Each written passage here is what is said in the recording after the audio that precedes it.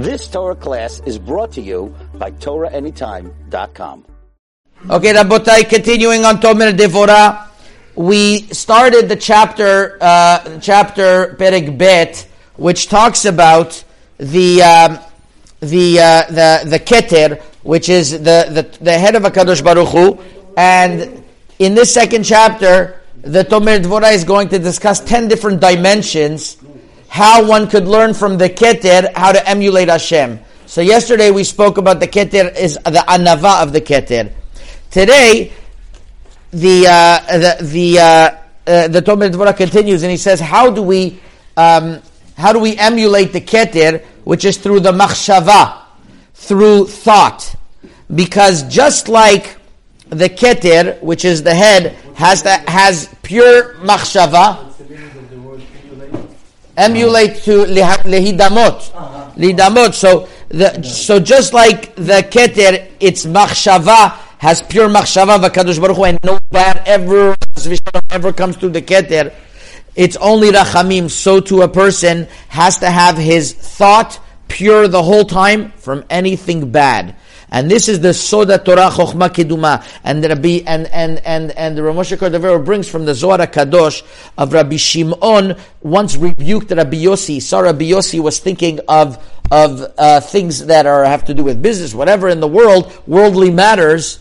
In Parashat Vayakil, he was thinking, and Rabbi Shimon told him, "Why think only of Divrei Torah, and then you're going to see that your Yukna is going to be Shalem, your whole complete essence is going to be pure, and therefore a person has to always think good, just like the Keter thinks good. Only think good things, right? And we always hear that from our parents and whatever else." Tracht good, soll sein good. You know how to say that in Arabic? You think good, and it'll be good.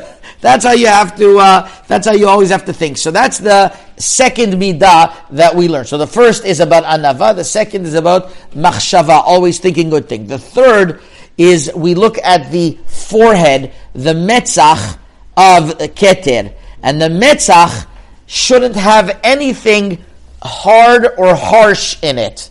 Very important. You could tell in a person if he's upset or if he is distressed or if he's angry from his metzach, from his forehead. A very, very important dimension over here. And when you see a person who is angry, you have to calm them down.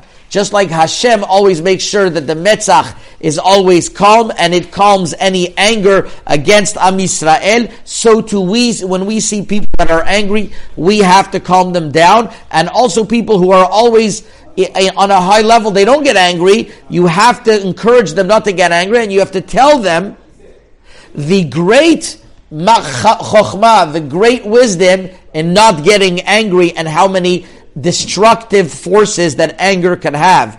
And you should do exactly like what HaKadosh Baruch Hu does, where we have the metzach. This is very important over here. The Zohar HaKadosh writes in Parashat Naso that when the metzach is happy, it's Rava de Ravin. It's the highest.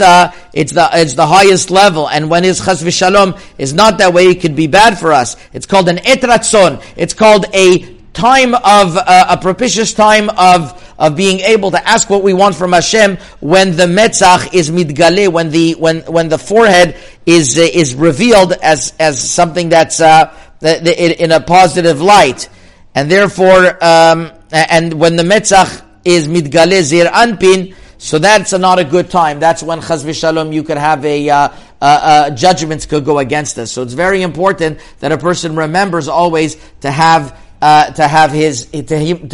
him himself to be noachim abriot, to be pleasant with everyone. Because if he's going to be pleasant, his metzach, it's going to show on his forehead that he's pleasant. So too, Hashem is going to always have that metzach show for a positive light in a level of Rava de Ra'avin that is going to be positive for us. So that is the third midah that we learn. Tomorrow we're going to continue on the different midot of the metzach. Chazaku Baruch.